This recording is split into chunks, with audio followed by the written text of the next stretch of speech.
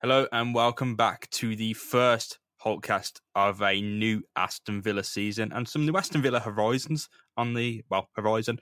I'm James Rushton. I'm joined once again by Danny Raza. How's your summer break been from Villa?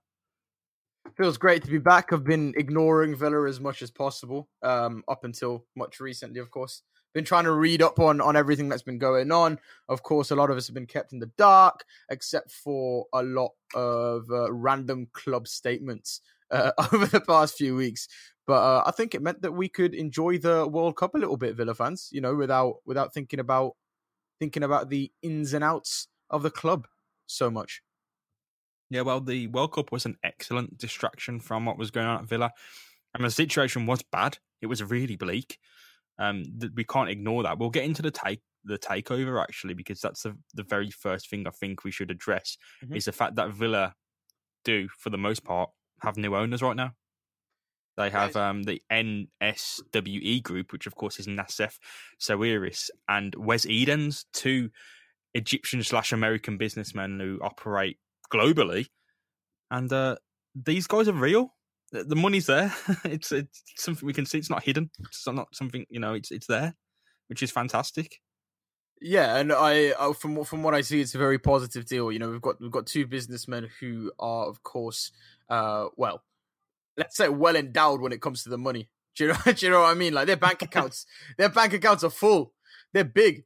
Right, you know, Wes Edens is estimated to be something within the region between $2.5 and $3 billion. Nassef is estimated to be something between the regions of $9 and $10 billion. And obviously, Nassef is somebody who runs, as far as I know, loads of malls across the Middle East. So the bull rings of the Middle East, so to speak. And Wes Edens, as we know, is somebody who has experience at running a sports franchise, just like a certain Randy Lerner did. But I will say that the Milwaukee Bucks are slightly more and have been more successful than the Cleveland Browns were under his time. So yeah, two very exciting owners have come in. I think we'll break it down then. First, we'll talk about Edens. Wes Edens is an American businessman, private investor, venture capitalist, and someone who plays with a lot of money, but he doesn't mess around, mate. And from what I've seen, he's made smart deals. He lost a lot in that recession that happened 10, 12 years ago in 2008, when it seems like everyone in America who owned anything lost everything. Yeah. And he bounced back from that. So there's someone there, and this is important, who has experienced what amounts to failure at his level, which is I think is very important in ownership. Randy Lerner didn't have that. No way. I mean, he inherited the Cleveland Browns, but there's no failure there. They just kind of existed. Wes Edens has experienced that kind of personal failure with that. He lost a lot of money in that recession. Big hit, serious hit, and bounced back from it to the person he is today. A man who owns League of Legends franchise for the gamers out there, FlyQuest. He also owns the Milwaukee Bucks, and they're a big deal, mate. They're a small team, but they're punching above their weight, and that sounds really promising to me. The Cleveland Browns are massive, and they're failing. It's completely different. The Milwaukee Bucks, owned by Edens, are punching above their weight and seem healthy, which is just simply, that's something that speaks to me as a Villa fan. Do you know what? Milwaukee Bucks. I mean, I've only recently gotten into NBA, but they've got some good players in their team. They're a team as well who are known, I think, particularly for their size and athleticism. But I think the thing to keep in mind is what he's done for the area of where the Milwaukee Bucks are based as well. You know, I believe he's been involved in moving them into a new stadium.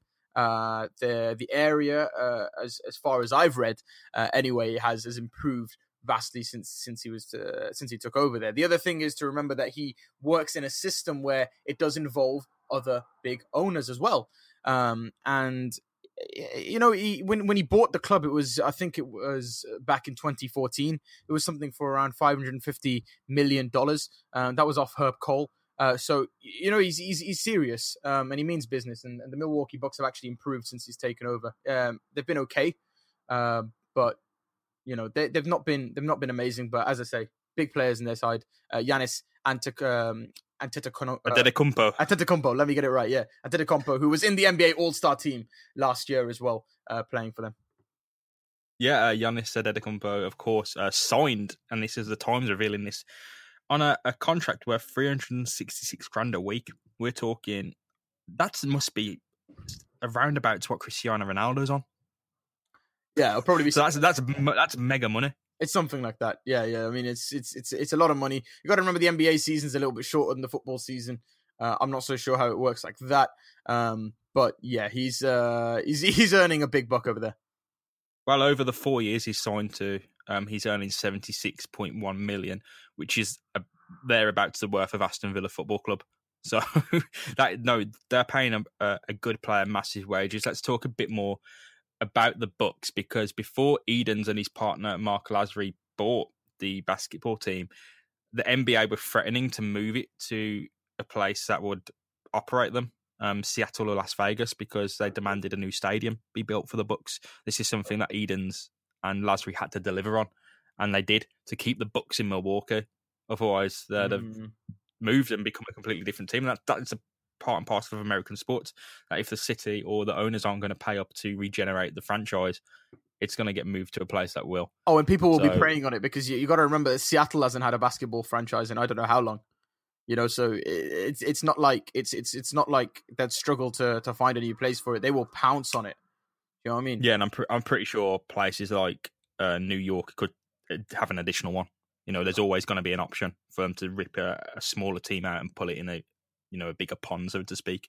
Always, and across American sports, NFL. I mean, you can watch the documentaries with the Cleveland Browns completely tore apart by backroom dealings, city interference, politics. Just tore a really not a successful team, but one that was getting there, one that was loved. So pretty much like an Aston Villa. Imagine just being taught. Imagine Aston Villa being moved to Poole or Bath. A nice south coast place that would support a big team.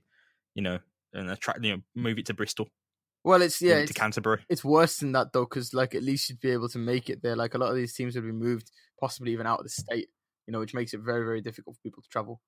Oh yeah, of course. You've got to remember America's how big. Like even if Villa were moved to Bristol, that's not a massively unfeasible journey from Birmingham. That's it. Yeah, it's horrible, but like imagine the situation where your team is moved across the entirety of America. That's you're done. Even the Rams moving to LA, that's a massive distance from St. Louis to Los Angeles. It's incredible that they do that, but no, we can't go there. But the Bucks are safe because of Edens. That's really important to say. And their ownership structure is one of common sense.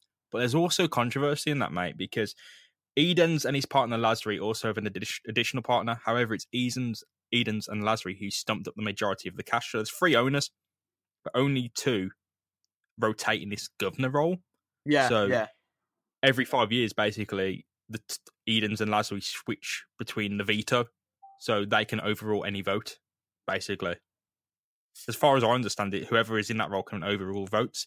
And that led to a head coaching decision where Edens was outvoted 2-1, and he still won, which was obviously controversial. Was this last season, was it? I believe so. There's an article on our site, 7500 to Holt, where Rob Jones spoke to Brewhoop, who are the SB Nation Milwaukee Bucks blog, and they went massively in depth on Edens and the Bucks. So I recommend you read that. But yeah, there was a big problem when he basically outvoted. He was the losing vote and he forced it through. So in a way, that's positive because you do want someone with a driven vision. But if that decision doesn't work out, that system doesn't work. Yeah, and I think we have to look at it and think about where has American team ownership and Premier League team ownership, like with a guy like owning 2, where has that worked before? And you struggle to find names. I think it worked. Was the Glazers at United? Did they own an NFL team? They did, didn't they? Right. I think Stan Kroenke owns an American team as well. Yeah, he moved the Rams from St. Louis to Los Angeles. That's true. Shahid Khan as well. Yeah, the Jacksonville Jaguars. I like them. No, they've done it right. I think they're probably going to get moved though. But unfortunately, do you think Villa fans anyway? Do you think people are going to be comparing him or thinking about him alongside Randy Lerner? Do you think people are going to be thinking of Wes Edens in the same breadth of thinking about Randy Lerner? Is this a danger with Villa fans? Do you think there's something to worry about there? With Randy Lerner, I've got a great deal of respect for Randy Lerner, because of some of the things that you read about him going through. I'm not going to pity him too much because he's a rich person. He's a massively rich person, but he inherited the Cleveland Browns from his father Al Lerner, so he didn't necessarily want to run that club, as far as I understand. Mm-hmm.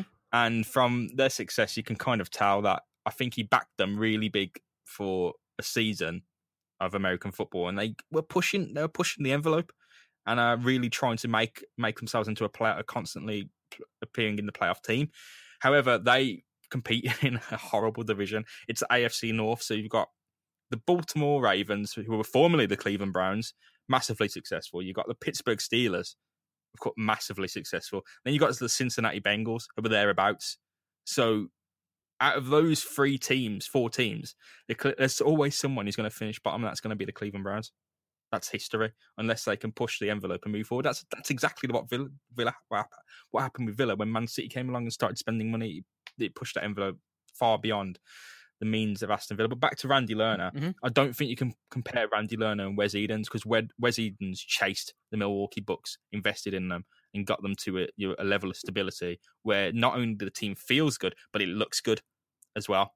It's a fashionable team to support. No, look, you've got Chris Middleton in there, Giannis Antetokounmpo, right, as well. You've got some good players in that side, man. The badge looks fresh. The jerseys look great. Yeah. It's a team that you would feel good to support, and you can't say that about the Browns. I think Randy Lerner wanted to correct his mistake with the Browns, with Villa, and the situation got too much. Then he went through that high-profile divorce as well. Tore him apart completely. I think he tried to do the right thing by Villa, and it didn't work out because he kept giving the jobs to the wrong people. He spent a lot of money, man. He gave money to Martin O'Neill. Spent a lot of money on assets that weren't worth much. But we don't need to go down that road again. Yeah, we can't forget that he gave money to Julio, to Lambert, and to Sherwood. Oh, he's had a lot of bad luck. People spent a lot under Lerner, and nothing came of it. And I'm not going to sit here and praise the man and turn him beatify him into a saint almost. But no, there's no comparison. I think Lerner ended up in a situation where he owns sports teams, where Edens has pursued that. There's a massive difference. To be fair, right, I might come under fire here, but I feel like the whole Tom Fox situation, bringing on those guys who were scouting players like Veretout and whatnot. I think we just brought that in just a little bit too late, and I think we were already shot down by that point. But Randy Lerner did give it a go.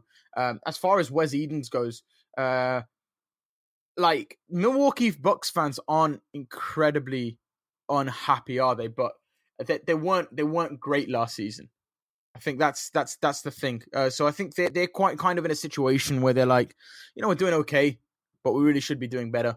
They want to go back to the glory days where they won I believe they won the title back in 2001. I might be completely wrong here, and I might be pulling statistics out of my ass, just like I pull statistics out of my ass when I mentioned Nassif Sawiris is worth $9 billion. I don't know what he's worth because I'm looking around everywhere and I can't find anything. But James, Milwaukee Bucks, is that the model that they're running right now? Is it similar to what we're going to be running at Villa, considering we're going to have more than one owner, 3 owners, in fact, just like them? I'm not going to say massively, because look at what they're spending on Giannis. It's that's not going to happen at Villa. You're not going to pay a player $366,000 a week, are you? No, but way. They do have a system in the NBA, don't they? Every team does more or less what is supposed to make them the same amount of money, right? Oh yeah, they're a smaller market team, and I don't want to say that Villa or Birmingham are bigger than Milwaukee, but I think it is a smaller market in Wisconsin for a basketball team than it would be for Villa in Birmingham. I think Really? Villa relatively would be bigger. I mean, Wisconsin's a big state, man. You got Green Bay people as well, haven't you? Yeah, but you've got a lot of competing sport. You got Wisconsin State University, you got the Green Bay Packers, whomever else, to divide your attention up. And they don't necessarily play at the same times, but I don't see much crossover there. I think if you're gonna go for stuff, you're gonna go for that college football, Wisconsin Badgers. Yeah, I hear you. You know what I mean? But with Birmingham, you've got Villa, massive team that can't be understated. This area should belong to two teams, and one of them, I guess, is going to be Wolverhampton. Yeah, because they're getting pushed in a good way. The second one, there's a lot of room for Villa here. It's not the West Midlands deserves massive football clubs, and the whispers are that this deal potentially, we don't know this, right? But there was talk before it got confirmed, the investment, that it was with a view to buying the club fully by the end of it, which could be good. With a 55% stake, right? So it's something like that, isn't it? It's just about a majority between the two of them. With those two having the majority, but Tony Zia still having the overall control of it. Does it mean that Tony's still going to be in charge of all the decisions, or are we going to see these guys step in and really go hands-on here? Because from where I'm standing right now, we don't know an awful lot about them. They haven't spoken to the media just yet by the looks of it. So maybe it's just an investment for them. Maybe they don't want to get too involved with the club. Well, the way the ownership structure works is that you have Nassef Sawiris. We'll speak about him a bit in a minute once we finish this. Nassef Sawiris is the executive chairman. He's the top. Then you have the co-chairman, which is Edens and Tony Sharp. Right. So that situation where Tony owns, I believe, 45% of the club, that makes him the biggest single majority shareholder. However, Edens and Sirius between them have overall control. So if you compare that, those two can vote Shah out. And if Sirius is top, I guess that's that governor role. Yeah. That we're speaking about, where his vote is the only one that matters, basically. So, but no, from what I'm reading, we'll go on to Sirius now, mate. Is that he looks like a very trustworthy character, very humble, very much dare I say, a learner figure. Someone who's not going to do a lot of speaking, but someone who's got massively deep pockets. Yeah. True. I mean, his family's worth like ridiculous amount of money. You look at what he's worth. No, his family's with Najib as well. There's a lot of money. So Najib's his brother, and I forgot his father's name, but there's a lot of money going around that family. And Najib, especially, I think he owns a club in the Swiss League, and he tried to buy an island for refugees. Oh, really? So, yeah, there's a lot of kindness in that family, I do believe. So Sawiris had a tax thing, a big tax issue. Nassef, yeah? Nassef, our Sawiris brother, had a tax issue. I believe that was resolved, and once it was resolved, that he did pump money into kind of the Egyptian economy. So sounds very Trumpian there. Like he kind of resolved the issue, then pump money into that issue to kind of, I don't know, would it be glossing it over, covering it over? Or is it part of the deal? I don't know, but it just seems like money talks. I mean, he's got a lot of investments, hasn't he? I think he's got, so I believe he's got two companies, hasn't he? He's got Orascom Construction Industries and he's got OCI, right? So one of them is an engineering and building firm. One of them, which is basically trading on the Cairo Exchange and the Nasdaq in Dubai. This I'm reading off Forbes, by the way. But he also has holdings in cement companies as well, like Lafarge Holcim. And interestingly enough, another funny tweet that I saw recently, which is very true. Birmingham City obviously are sponsored by Adidas, so every time a Birmingham City fan buys a shirt, they're actually increasing the net worth of Nassef Sawiris because he holds in Adidas as well. And also, I think it's just worth mentioning that one of his companies, Villa, obviously are very well known for their fantastic pitch. What do you call them? Groundsman Awards every single year. Well, it's going to get even better now because Nassef Sawiris actually owns a nitrogen fertilizer producer. So one of the world's largest. So that grass is going to be greener. So Sawiris and Edens know each other because they're mates. Really? No, they are part of that article in the Times. I suggest you get on there, read it, buy whatever subscription you need to kind of do it for a week. But there's a lot of information in there. I think you can read it for free if you sign up.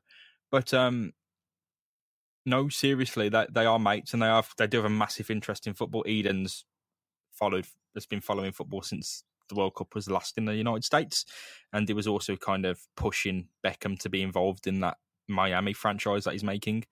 Sawiris, of course, he's on the board at Adidas as well. That's great. That is, to be fair, isn't it? It's a lot of footballing and sporting interests. So let's talk about the Adidas thing, because it's quite funny that that team over there, whose kits are made by Adidas, that template they've got, that blue template. When they buy them, I assume that some of this money, in essence, would be going right into Sawiris' pockets. Well, yeah, it's funny, isn't it? It is funny. It's not exactly going to be that route, but in terms of the idea, I'm not sure funny. what his stake is in Adidas, by the way. He's on the board, so it's a pretty decent whack, isn't it? Yeah, no, it will be. And interestingly enough, right, here's another link. And by the way, we're not doing this to try and hype up the owners. We're not trying to be like, oh, everything's going to be great. We're rich. We understand. We're trying to step back. We're trying to provide you a profile of these guys. Do you know? Can you tell me anyway how Nassif Sawiris is related to Bill Gates? Not genetically. I mean, do you know where the link is? Bill Gates invests in one of his companies. He does. He has a 7% share in OCI. Now, I mean, this tells you something, doesn't it? Because guys like Bill Gates, the big investors, the big businessmen, they don't invest in businesses which they don't think are going to work, and they look at everything. You look at it's basically the Warren Buffett model. They don't just invest in any company. They look at who's in charge and they look at the decisions that they make. Now, that to me is a good endorsement. Potentially one which should get us just a little bit excited. It surprises me that Villa only cost $39 million, though, according to Bloomberg. I think that might be each. I don't know. I think they might have paid 39 each. But I'd be very surprised if they got that, because that would prove how desperate the situation is. According to Bloomberg, and I quote, right, Sawiris and Eden's group, right, so they have a group together. I mean, this is how they're mates, NSWE, right, will acquire a 55% stake in the team for about £30 million, brackets $39 million, people familiar with the matter said. That's according to Bloomberg. Oh, yeah. No, that's just for the majority stake, though, isn't it? Not the full... Right. Sure. So we're close to about 80 million. Yeah, what I would say is that this is rolling, and eventually Shaw will be phased out. Tony Shaw will be phased out, as Edens and Sawiris will acquire more of their of Aston Villa as time ticks on. It's going to be a progressive takeover. Can I just have a moment to defend Tony, by the way? We'll go on. We'll speak about Tony in a minute, mate. We'll go fully in on him. Trust me. We just got to nail off and seal off Sawiris and Edens. Is that all right? Okay. Yeah, let's go for it, man. Or do you want to go? No. Come on. Let's keep going. We've got time. We got a question from the Claret and View, excellent Villa blog that's kind of tackling every issue as it pops up. They would like to know the thoughts regarding how likely it is that Sawiris and Edens are going to invest heavily in facilities and staff to reach a quote sustainable model. I think it's, you see the books, and I think team that's well run, team that looks good, team that feels good to support, not necessarily massively successful, but one that I would feel happy to support. And it speaks to me as a sustainable team as well. So not only does it look good, feel good, it runs good. I think that is very much Eden's interest in making a team that is not just self-supporting, but one where it's like Brentford, where you can see the system and the system works. And God, I hope we become like that. Not that we should step down to, quote Brentford's level, even though they'll probably finish above us this season. That we should mirror that and sign the players that Brentford are signing, because the players that Brentford are signing are good players, fantastic players that no one else is going for. That's the model. So I think it's very likely. I think that we'll see a big investment in maybe not making Bodymore Heath incredible, maybe not making Villa Park incredible right now. I think we'll see scouting and analytics really pumped up, and grassroots coaching and those facilities. I think those will be invested heavily in before they crack on Villa Park and Bodymore Heath. What's your Okay, thoughts on that? so first of all, I've been correcting myself on statistics all throughout. Right, the Bucks didn't win a championship in 2001, but they made it to the playoffs, right, which is big. Eastern Conference playoffs, anyway. They want to return back to the glory days. You know, they had Kareem Abdul-Jabbar back in the day. You know, if you don't know who that is, he is a basketball great, one of the greatest of all time. There's tons of documentaries on him if you want to check him out. But anyway, Bucks obviously are a team which had a huge past. Villa, the same, right? We've had a huge past. We want to go back to where we were back in the day. When Edens came in, he bought the club for $550 million. Forbes, now in 2018, as of February 2018, estimated the value of the club to be something of around $1 billion, which means that he has essentially doubled the value of the club since he was there. If you want to talk about facilities, you ask about facilities. Well, look, Edens, since he's been there, he's overseen and basically encouraged the instatement of a new arena, which basically shows you right there that he is interested in investing in a club and investing in the facilities and growing the club, not only on the field but also outside of it. So as far as I can tell, I think these guys will be very good at that. So I wouldn't worry on that end. In terms of investing in the club, again, look, I don't know, because basketball works very differently to football. You know, when it comes to scouting and whatnot, they have college football. Everybody's watching the same players. They know what's going on, and the players who are known sort of as the best draft picks are sort of known all around, you know, the league as the best draft picks. So it's funny how it works there. I would prefer to see a good scouting system coming in, but my worry is, and I will have this slight worry, just like we had under Tony Zia, just like we had under Randy Lerner, that we may not have the right football guys in charge to oversee the investment in the correct players. That is my only worry. As far as facilities, I'm happy. I think if we're successful, I think if we're doing okay and we get past this financial fair play, we're going to be fine. It is just that slight worry on signing players because, James, I know you mentioned Brentford and the players that they're signing, but not everybody is that good at doing that. You know, it is the very rare clubs who are able to do that. Let's make ourselves like that then. Tony Sharman, let's talk about him. I know you're gagging to say something about him, but first I think I need to. Yeah. Right, yeah. Do you want to? No, go ahead. Get it out. No, I'm not gagging to say anything. I just want to shoot Villa fans with a little bit of realism. But you go ahead. I know how you feel. No, I'm genuinely quite upset that I'm not upset. It's just there's a lot of people rushing to defend him. You have to remember that Tony Shaw has come out and genuinely attacked and encouraged pylons. And this is Keith Wyness as well. They've encouraged pylons of media figures who've dared criticise him and dared question his money. And I feel the situation is now where he speaks with a very solemn tone on Twitter and how he's always tried to do the right thing. I get that, but you can't have it both ways. You can't, what he did was genuinely quite bad. Looking back, and I think we all joined in, that he would launch attacks on people who dared say, where's the money coming from? And these are people that are linked to finance, they're people that are linked to business, people that are linked to economics, and more importantly, people that are linked to China that are saying this stuff. And he'll come out and not just shout them down, call them idiots, jerks, jerknalists. And that's dodgy. It's not dodgy at all. It's just the way he responds to stuff like that. A lot of businessmen are like that. You know, he's not going to be the only one that's going to kind of come out and say something when he's attacked. It doesn't mean he's a bad businessman. It doesn't mean that he has the wrong intentions either.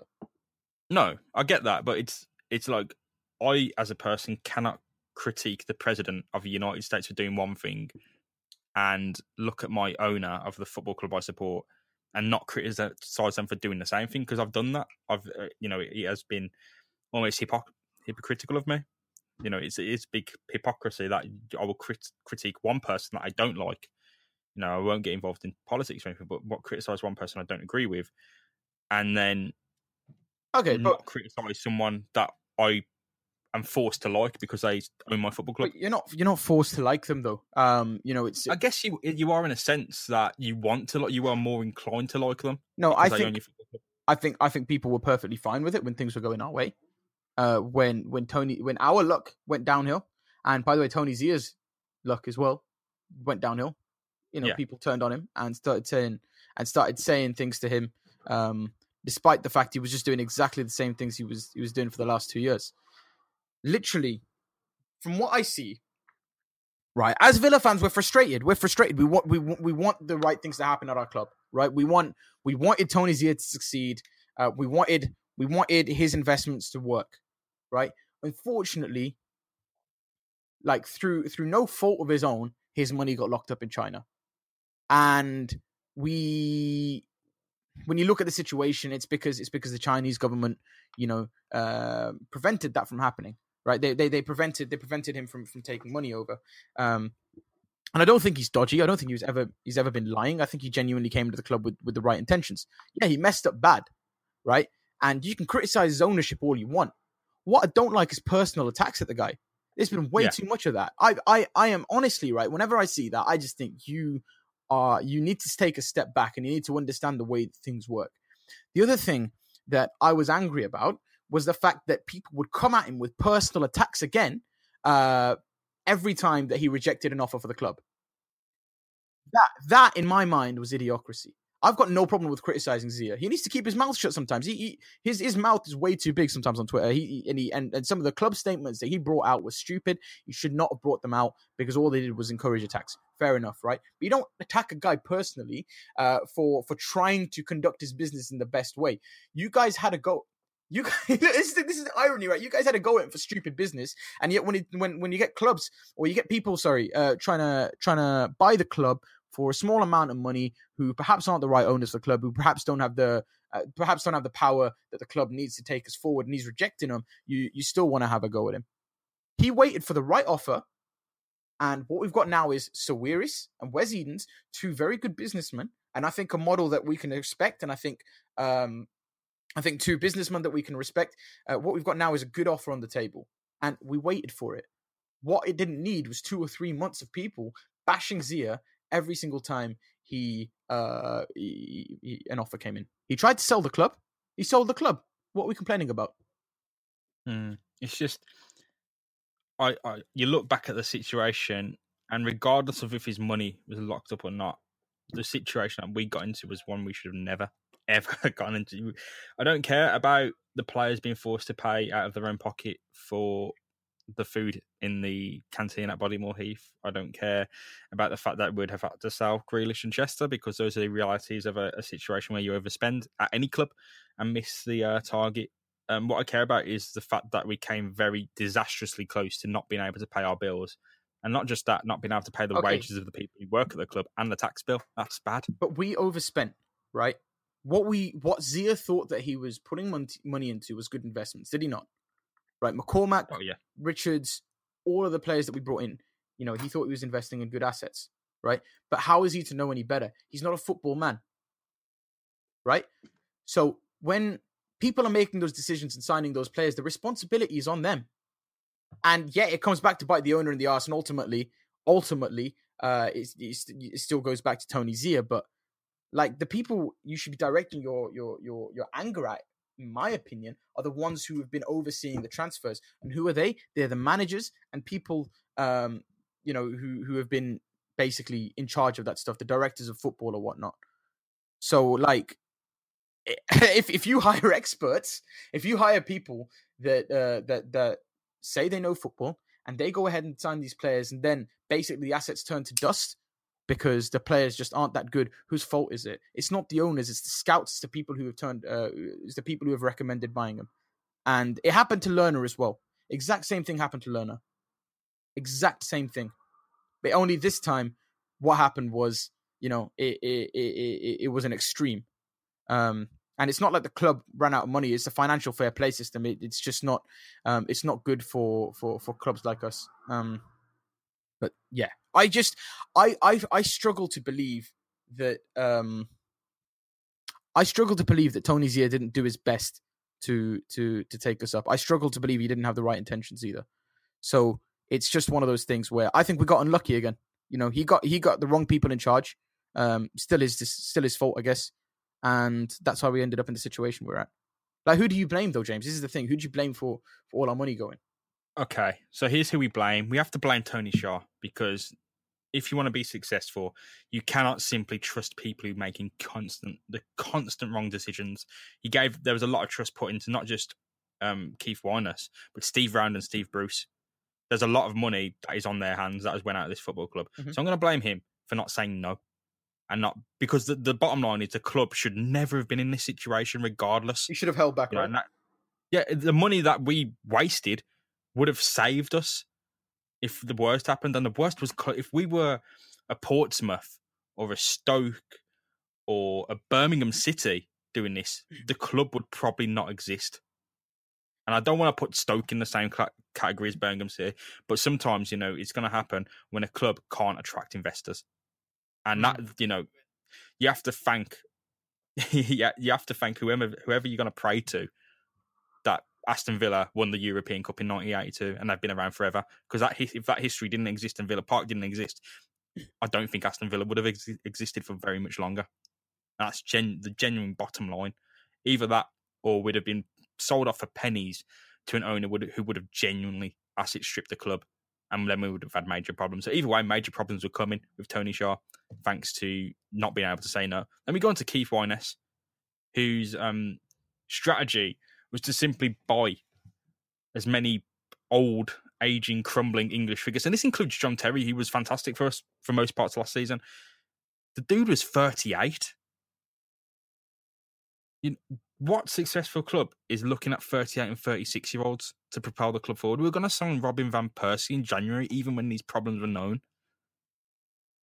If Tony Shaw isn't the main decision maker, then Keith Winers was, and I've no surprise that he got booted out. And I'd love to hear his side of the story. Actually, I want to hear it. That's something we probably have heard it through his media contacts without knowing, but I would genuinely like to hear it from his mouth about what has went on, because he is suing the club not for unfair dismissal, but for tortuous interference, which means he was stopped from doing his job by someone.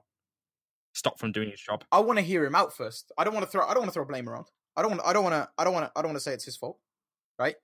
But from what I've seen this summer, anyway, Czar, my opinion, he messed up.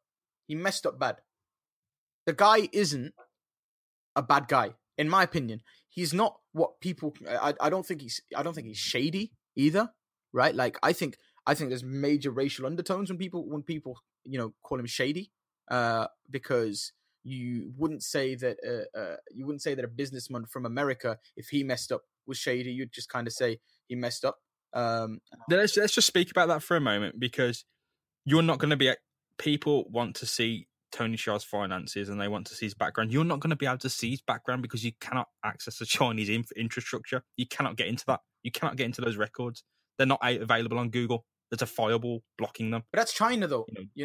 That's China. So when you are calling this bloke shady based on, you can call him an idiot, you can call him stupid, you can call him misguided, but to call him shady, it is rooted.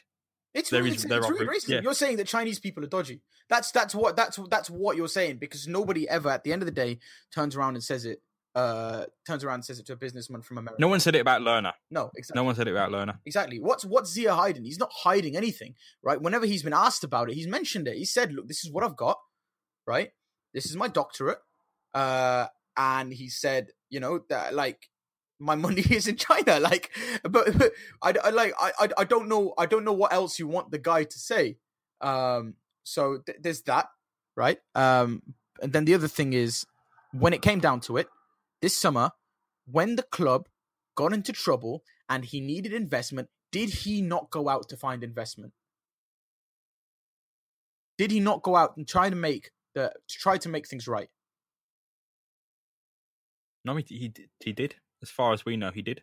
So I think there's certain things you can accuse him of. I think you can certainly say the Chinese government's influence on events happening at Aston Villa were allegedly a bit uncomfortable to deal with and to contract. But to throw a lot at Tony Shaw, I mean, there are situations where Chinese businessmen have been complete conmen. Look at AC Milan.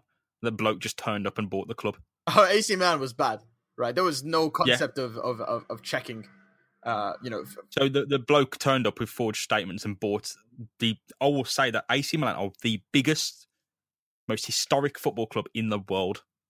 If you're looking at Manchester United, AC Milan, and Real Madrid, I honestly put Milan, if not top thereabouts. Baresi, Maldini.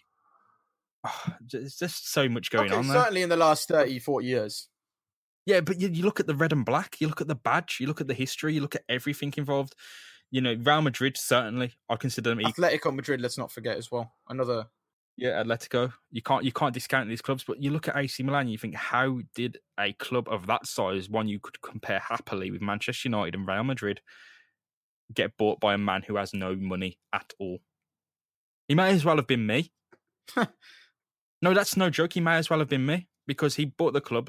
I don't know how he managed to pay for players, but he certainly spent a lot of money on players. And the only reason Milan are competing in next year's UEFA Europa League is because that club has fallen into the hands of a predatory vulture fund that loaned this bloke the money to buy the club. Yeah, that's true. Massive gamble, and the dude's probably ruined now. But that's what happens at this level. So there is examples of Chinese businessmen being con. That doesn't mean all Chinese businessmen are con men. And if you're not giving Tony Shaw the benefit of the doubt that we did give to other owners, then there certainly is that. However, there's plenty of reasons to criticise him as well. You just got to be careful with your wording because exactly. It does fall onto these tropes. And no one's going to sit there and call you racist. It's just you're using these easy, simple tropes instead of thinking. There's room to think critical here. I also don't like the use of the C word. I just things like that. I think we just need to be a little bit more realistic as Villa fans. Yeah, it was bad, right? We had hard luck. Does the C word mean Chinese, or is it a nasty word? It's a 4-letter word. Okay. It's a 4-letter word, right? Okay. I like it's just personally for me those kinds of words are reserved for the worst types of people. All right. To me. I was getting there, to be honest. I was getting there. Yeah, but you were getting there, James, but all the while he's been trying to sell the club all summer. He's been trying to make things right. No, I think with hindsight you can accept that he's tried to sell the club and he's actually let it go, which is you look at the situation at Hull where they are not letting the club go. Exactly. It's, he could have held on. And the only thing I think that was stopping him from holding on, if we sold Grealish, he'd still be there. There would be I don't think there would be investment, genuinely. But he held on for Grealish, didn't he? We've had offers and that kind of thing, right? But he hasn't. Well, we don't know if he's held. We haven't had a bid for Grealish. There's been no bid. I've spoken to the people I know who run the Tottenham Hotspur blog, because as far as we know, there's been bids and bids and bids. There's been no official bid chucked in for Grealish. So I tell you, I don't want to jinx it, but I don't think Spurs are signing him. You know why? I don't think Spurs are signing anyone. Poch is making a point of it. Pochettino's making a point of it. I suppose if they do sign anyone, it would be a young player from the Championship. So if it is anybody, it's Grealish. But we have to take all Spurs transfer speculation with a pinch of salt at this point. Shall we move on to financial fair play? We can do. How much time have you got? I got time. Don't worry. You got time. Don't worry. Financial fair play. So Villa's big issue now is, of course, FFP. There are rumours that there's a quote-unquote black hole of 40 million to 25 million to be made up. Of course, the biggest thing that will make up that gap is a sale of Jack Grealish for 25 to 40 million, which of course will make the entire thing up. However, Villa are now in a position where they probably don't have to sell Jack Grealish, but they do have to make moves. They do have to sell people. That's clear, because this wage bill is unsustainable, and the people we've got eating the club up, even if they're good players, it's not Championship, is it? Okay, I'm looking through the free agent list as we talk now, James. So Villa, okay. There are a number of things about FFP that rumours we need to squash. Villa can't, Sirius and Edens can't sponsor the club for hundreds of millions of pounds because no club is able to do that. Manchester City, a lot of people look at the links between Etihad and the club, and they're not as close as the links that Recon and the club have. No. Recon being Tony Shaw's club. Sure. So that doesn't fly. Villa can't just pump money into the club. They can't be quote unquote smart. And people who are saying they can be smart and put 20 million into a shirt sponsorship and the club, it's not going to happen, because the EFL look at market rate. If the going rate for investment in Villa Park naming rights is 5 million and Villa buy them for 20 million, they're only going to be worth 5 million against financial fair play. Right, exactly. It's a big chunk. Exactly. It's still 10% of that rumoured 40 million, but I don't think it's as bad as 40 million. I think it's closer to 30 million or 25, because you've got to take into account that Robert Snodgrass is off the wage books, Joshua Onoma is off the wage books, Lewis Grabban is off the wage books, Axel Twanzebe is off the wage books, and John Terry is no longer taking a wage, and Gabby Bonahor is no longer taking a wage. Alan Hutton has taken a wage cut. So we've saved a ton of money there. However, they still need to make that money up. It's a good start. And what's the punishments for breaking financial fair play? So if by next March, Aston Villa haven't made headway into cutting these losses, they will face a fine. Remember that QPR took a 40 million hit, 40 million fine. 40 million? 40 million pound fine, mate, from the EFL. Ooh. For that, it's no small amount. And if you were happily saying, I'll take the fine, it's not coming out of your money. It's not coming out of your board. Would you ask? Nassif's just chilling. He's just going, yeah, I'll take it. But he's not. What would you want him to pay 40 million for the club? That's just what you want in an investment, man. That's just what you want. I'm investing in this club, right? And if they take a 40 million pound hit, that's cool. You know, I bought them for half price anyway. No, that's not the way it works. Jeez, man. No, what would you want him to take? There's a lot of people, and I've seen it so much, and I'm not going to go into it because it's becoming like a meme now of me getting annoyed at it. But people who are saying, I would just take the fine. It's not coming out of your pocket, so you can say whatever you want.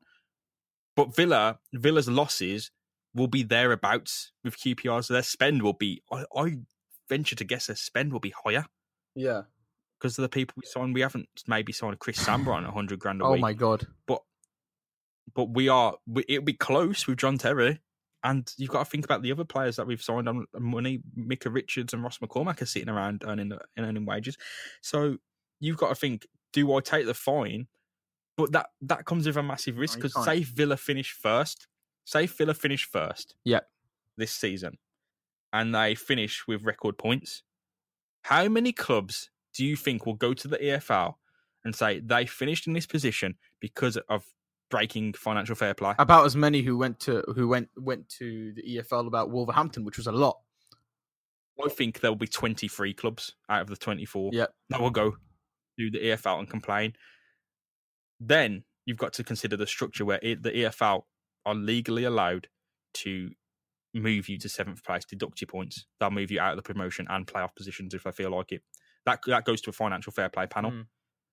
Now, Villa can legally appeal this, but do you want to be in that situation? Do you want to spend your entire summer thinking Villa's promotion doesn't count if they've done good in the league, but it counts them if they're going to pay for their past mistakes? Do you want to be in that situation? Because I personally do not want to be in that situation.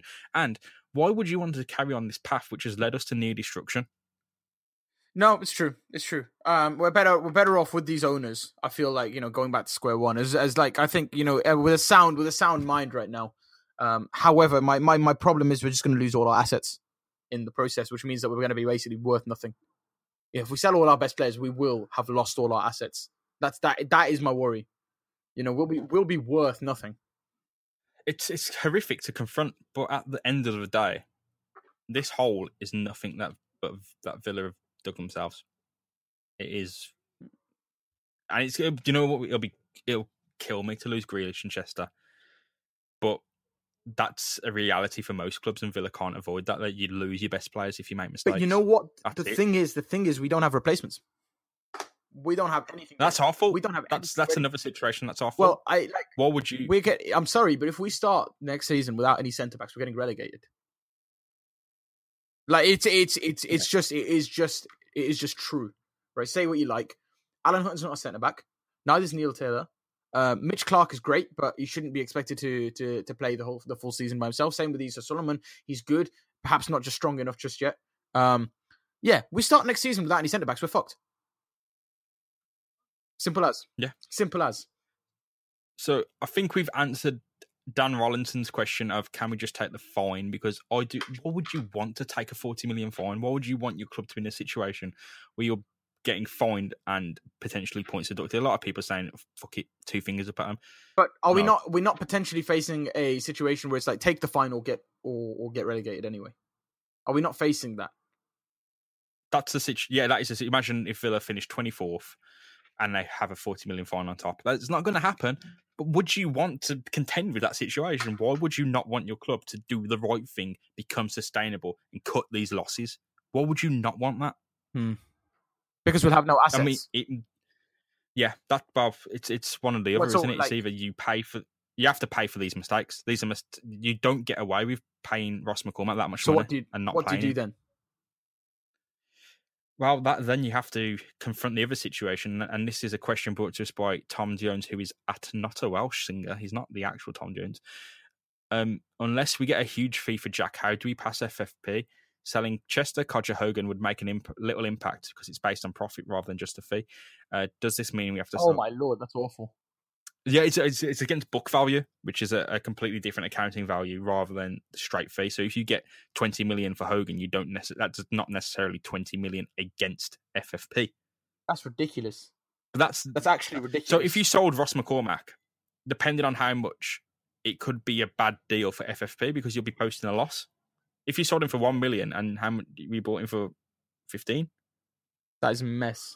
That's a mess. But that isn't fair, man. Like that's just not. It is fair though, isn't it? Because why are you buying these players and selling them for 1 million? Why are you buying them for 50 million and getting into this situation? Because you can't predict, players turning around and just deciding not to play. Like Richards and Ross McCormack. Like this is why it isn't fair, right? You as a club sign these players. They turn around and go, right, no, we're not gonna try our best. We're not gonna play, and their value drops. That's not your fault. Like when you signed them, they were of that value. I don't know. I think to me that's awful. Like, and it puts smaller clubs at a huge risk. Let's say, for example, a club with not that much money, right, goes out and makes their record signing. They sign a new star player, right, because they think that is the best thing for them. But I think this is the way that this is the kind of player that we need to be able to compete at this level. Otherwise, we're not going to be able to score any goals. That player then just decides that they're not going to put any effort in, and essentially devalues himself. Or let's even say they break their leg and they can't play football again. What are you going to do then? No, I think Villa will be. I think there's room for appeal in these type of situations, but it's also in the future. If that's me, that's Villa. It's going to put me off making stupid signings, and I'm not saying that Ross McCormack was a stupid signing. I'm saying that buying Ross McCormack, Jonathan Codger, and Scott Hogan for around 15 million each is stupid. Yeah, no, signing all three of them was stupid. Exactly. But like the problem is the face of football has changed now, right? You can't be like you can't be shackling clubs like Villa from signing players whatsoever when huge clubs are basically allowed to buy players for like £200 million and inflate the whole transfer market. Like, what are you supposed to do? Well, it comes to something when Villa spent a fair bit last summer as well, didn't they? With Whelan, Al Mohammadi coming in and a few loan players coming in. Of course, John Terry. Imagine if there was no FFP and they continued to spend money they didn't have in that vein. We'd be looking at a different situation today. What if they spent another... we keep on spending, wouldn't we? There is a reason financial fair play exists, and it isn't necessary to restrict clubs. It's to make sure they spend healthily. You can't say Villa's spend was anything near healthy because, again, you go back to the striker situation. You bought three of the same three in the same position for 45 million. You can only play one of them. If Villa were smart, they would have probably stuck and made sure Ross McCormack worked and sold him at the first possible opportunity. They didn't do that. They sacked him off to Australia. And that's majorly Bruce's fault. That is. Why would you not rehabilitate him? I blame Bruce fully for McCormack. But then why, if you had McCormack and Codger on the books, would you buy Scott Hogan? And then why would you buy Scott Hogan and not play him? No, it's understandable. I get that. No, it's frustrating. So we do have a lot of blame regarding this, and a lot of it, I'm thinking, does fall on Steve Bruce. He's not invincible in this. He's made no attempt at all to rehabilitate Ross McCormack. I've been a lot more silent about Bruce over the summer, but I think, doing some thinking. I managerially, on the pitch or whatever, I ain't got much of a problem with Bruce. But thinking about it, when you look at financial fair play and you look at the situation, when it comes to money, I'm now starting to think of Steve Bruce along the same lines as I thought of Martin O'Neill. It's irresponsible. It's selfish. The way that they've handled everything. And yeah, it's ultimately the fans who suffer now. Ultimately, the fans who suffer. No, you're completely right, and it's Steve Bruce didn't need to make the decisions. This frugality that he's approaching this window with should have been it from day one, but it wasn't because we signed Hurahan, Lansbury, Bjarnason, and Hogan and Brie in a single window. We didn't play half of them. Lansbury got benched the entirety of last season, and Bjarnason didn't appear until it was too late. The man management of his own signings, it's been terrible. And the way he's treated Galini and McCormack, it's just pissing money away. And it just frustrates me. Galini was worth so much more than we sold him for. You know what? And he's going to be defined by the two mistakes he made in the first two appearances he made for the club. He got better, and we sacked him off, and we brought Sam Johnson in, and we developed him for West Brom. I think you can blame fans partly for that as well, though. I don't know. People get on the back straight away of players like that. People got on the back of Sam Johnson, though. We can't forget that. Sam Johnson got worse than Galini. In fact, Sam Johnson got so much that we wanted Galini back. If I remember, I do remember. I do remember that. Actually, to be fair, I do remember that. What we can wrap up the YNS regime now. Steve Bruce goes on and he fights another day. We'll see. There's rumours about Thierry Henry. I don't know, but the Henry stuff is rubbish. That is absolutely. We said that about the Di Matteo stuff, didn't we? I don't think we did. We did. Not me and you, but I think there was a lot of initial dismissal before eventually the odds dropped, and there's more of an acceptance about it. But I don't know. It's all coming too quickly for me. Okay, I'll tell you something. If it is Henry, if he does come in, cool. Why not? It's like why not? I mean, he's got no experience at this level, but who does that you'd want? Here's the thing, right? I've said this multiple times, and I'll keep on saying it. Roberto Martinez is overrated. So Belgium going to the semi-finals are going to put that all on Henry. Boom. Well, we go to this situation, and I do feel for Dwight York and Sol Campbell if Thierry Henry's been linked to the Villa job. Because it's awful, isn't it? That's awful. That's genuine. There's a problem there if Thierry Henry's getting linked to the Villa job and they're not getting linked to any jobs. Mate, they're not getting any job ever, man. No, that's poor. I think Dwight York should do. He's got experience as an assistant manager, I believe, at Sunderland. Yeah, and he did. He was the assistant manager for Trinidad and Tobago when they went on their little World Cup run. So you look at the international experience cannot be translated to club management. They're two different beasts. Thierry Henry is a great striker coach for Romelu Lukaku. It doesn't mean anything.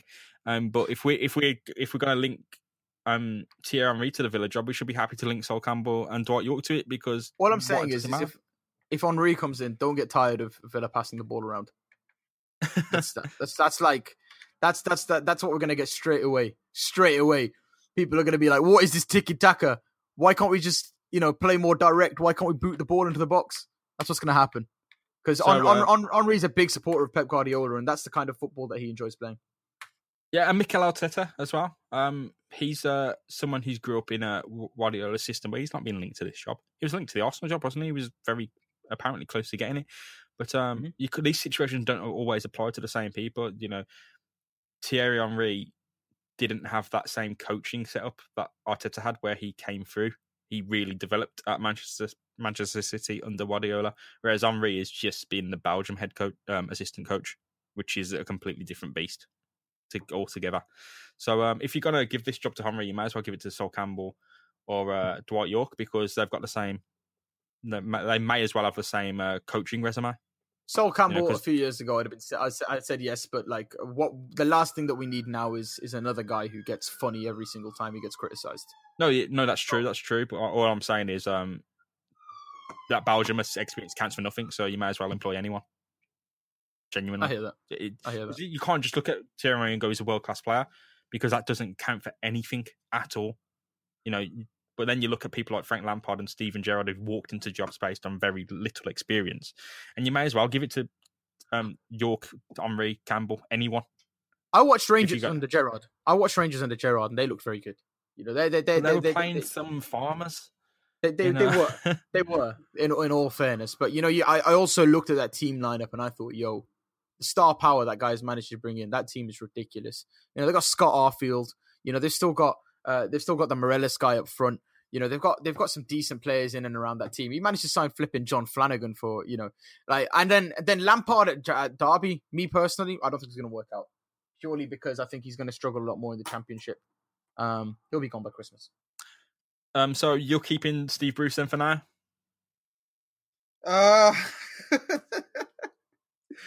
Okay, so tell you what, if you offered the choice between Thierry Henry and Steve Bruce, who'd you pick?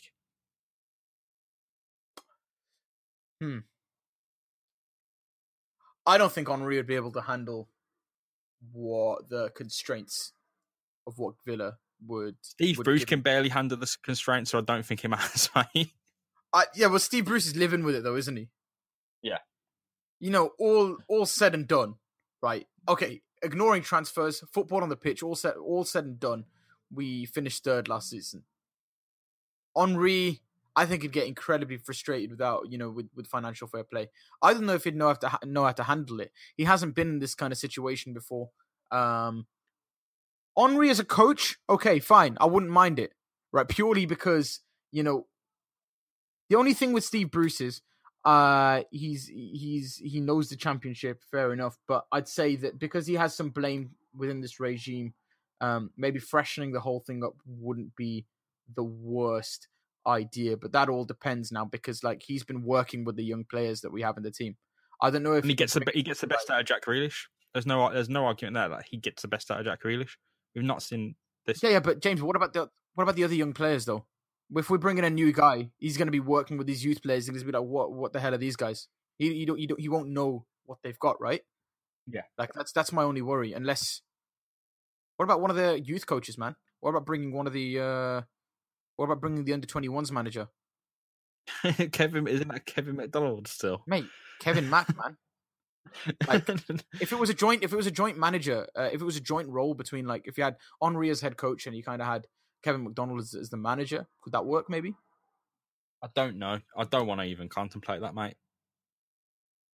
I really don't. Our most successful manager of the last few years has still been Gary McAllister. So. Oh God, no, that's a sad indictment, really, isn't it? But should we finish off on talking about these new kits? Oh, they're beautiful, man. Luke, which one's what's your favourite? I like the first team kit. That's my favourite. The home kit. The home kit is my favourite. Absolutely. I like the away kit. I do like it. But white's never looked good on me because it's not slimming. And the goalkeeper kit that's my least favourite.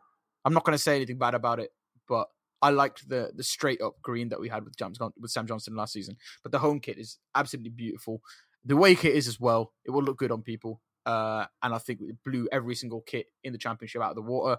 And I think it just goes to show what you can do if you let a local business take care of it as their own project rather than sending it away to big companies who I'm not going to name and letting them make it or letting them design it alongside hundreds, thousands of other kits around the world. And, you know, essentially... what's the word? Essentially saturating the quality. Just like Spurs, who have essentially got France's home kit and Barcelona's training kit. So yeah, it's crap, isn't it? But no massive props to Luke 1977, Luke Roper, and Aston Villa for taking a chance. And it's worked out marvellously. And I hope it's something that continues for years because if, you know, maybe you can get the backing of a kit supplier like Adidas, get them behind this. You know, if that can happen, get big money behind this and get this bloke rewarded. Adidas X Luke. For what he's done. Yeah, exactly. If they're willing to do so, why not? But no, seriously, massive good feelings about those kits. They've met before the financial situation. I was feeling good about them because it was good just to get that sliver of good news. I'm hanging onto any bit of good news. Like I'm clawing onto it, mate. So I think we'll finish there. Steve Bruce meets the new owners on Tuesday, so all transfer talk is kind of dead until then. So we're not going to discuss the Grealish and Chester rumours. It's pointless, because everything's on hold until Bruce speaks to the new owners. By the time we catch up next Sunday, I guess we'll be in a different situation. Bruce would have met his blokes, would have played 2 further friendlies, and we'll be gearing up for the start of the season. So I think we'll call it there, mate. Any final thoughts? Yeah, man. Listen, I didn't get to watch them all. I managed to catch a few friendlies last week, but I've been at work, so it's been difficult. James, do you want to just wrap up how Villa have done this week in terms of the friendlies and who I'd say, or who you'd say has been the most impressive? Are there any young players that you're looking at there that you think can be first team quality? Jake Dorhayes instantly. Mitchell Clark is good at the back. I really appreciate that, but I don't think Bruce is going to play him. Asa Suleiman and Jacob Badu, they're settling in again. Don't think they're going to be played this season. Jake Dorhayes is someone I'd look to come on. One touch passing, he doesn't look to put a pass wrong, mate. What about Corey Blackett Taylor, man? Is he in the same vein, or he's good, but I don't think he's nailed down a position. Again, with Andre Green, we're playing these two at wing back. So I think Bruce is still testing them out. And they succeed. Richie Delat succeeds amazingly at wing back. He's been incredible so far. But I was saying Richie Delat, yeah, right. I mean, I always wanted to see him play at centre back purely because he had a shortage. But he's been ridiculous at wing back. I didn't know he had the ability to run past players. I would venture to say he's the fastest bloke in the Villa team. No joke. He's got some wheels on him, but no, he's done really well. And with the youth players, I think we've seen Gary Gardner emerge again, even though he's not a youth player, and I think he'll have some part to play if he's not moved on. But no, seriously, I'm feeling really positive about this Villa team as it stands. It looks like we're going to play a back 3, and we don't necessarily have the personnel to play that traditionally, but it looks like they're all kind of settling in and developing quite well. I mean, Hutton, in a back 3, you're not a traditional centre back, so it does suit him a bit more. It's like he's just got to rein it in. And I think he'll work well with Richie Delat as long as he reins it in. It's that positioning, though, isn't it? Balls coming to the box. You don't trust Hutton with balls coming to the box. That's the problem. Hutton is very good at coming at players. He's very good at moving a little bit further forward. But when the ball comes into the box, Hutton is awful at positioning. Don't get me wrong. Great at great at fullback last season. But that is my problem with him. Neil Taylor, also at centre back, not good in the air. This is where we're going to struggle next season, mate. Like, this is... don't get me wrong. I like the front 3 because it means that the back 3 because it means that the intent is on attacking because we're going to have to score a heck of a lot of goals. But at the end of the day, when teams are whipping it in, that scares me. That worries me. I'm worried about that. You'll have to trust James Chester to kind of marshal the back in that centre back position. And you'll have to trust him to step up and be that John Terry figure who's always instructing his back 3. Look, and he will. I trust him to work with Taylor, but I don't know, will Hutton necessarily be that rock he needs? Because I trust Taylor to listen to anything Chester says. I think we need to venture perhaps lower down the leagues. And I'm not usually a big fan of this, but I think we need to perhaps venture a little bit lower down the leagues and maybe pick up a League 1 or League 2 centre-back who, is known for being a leader or known for being good in the air, purely because I think we need the option there. I mean, we just need someone who's going to head the ball, basically. Because I trust, in a way, I do trust Hutton to play centre-back. He's not a centre-back, but I do trust him to play semi-effectively in that position if marshalled correctly by Chester. But I'd also feel a lot better if we had a normal, traditional centre-back to play alongside him. That being said, Hutton is far more mobile than I think anyone would potentially get in, and that's a big plus. No, I agree. Maybe there's centre backs on the free agent market that we could look at. I think we made a big mistake in not signing Robert Huth. I think he's ending up back at Stoke now, isn't he? By the looks of it. He would have been perfect for us. I mean, we can't. I mean, dare I say it? Is Sebastian Persong? Isn't he a free agent? Maybe the likes of James Collins, or are we going too far back now? Jason Shackles is available. I'm just thinking of guys that can step in. That's all. Mile Jedinak I think he's definitely going to be a centre-back. Definitely. Which is a shame. It's not his position. And I think he's been awful whenever he's played there. Yeah, he's going to have to develop this season, isn't he? Because there's no way he's not playing centre-back. Imagine that being told as a 35-year-old player, you have to reinvent your position. Well, I think it's natural. That he will eventually become a centre back because he has the qualities. He has that aerial quality. He's just got to that positioning. It needs work. Because he can't just stand in the way as a centre back. He can do that to great effect in defensive midfield and block off passing lines. But as a centre back, you need to be active and reactive to situations. So, well, maybe he'll have a good preseason, and maybe that is what we need. I mean, has he played there in preseason? Have you seen him play? No, we haven't seen Mile Jedinak at the moment. Of course, he's coming back to training this week. I believe he may be deployed against West Ham in midweek. Okay. Or if not, against Dresden at the end of our preseason warm-up. I don't really expect to see him in a Villa shirt until the season starts. Same with Bjarnason and Al Mohammed, who of course played in the World Cup for Egypt and Iceland.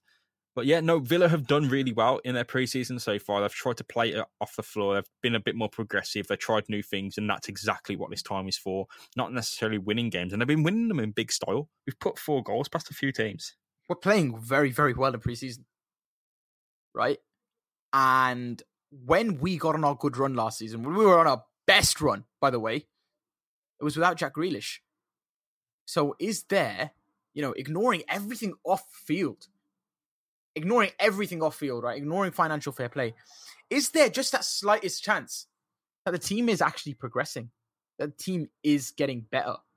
Like that the young players that we've been bringing in are now actually reaching their potential? Is there a chance that we could be better this season?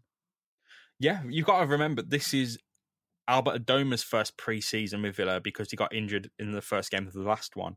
This is Jonathan Codger's first pre-season with Villa. And it's also going to be Jack Grealish's only one, touch wood, without an injury.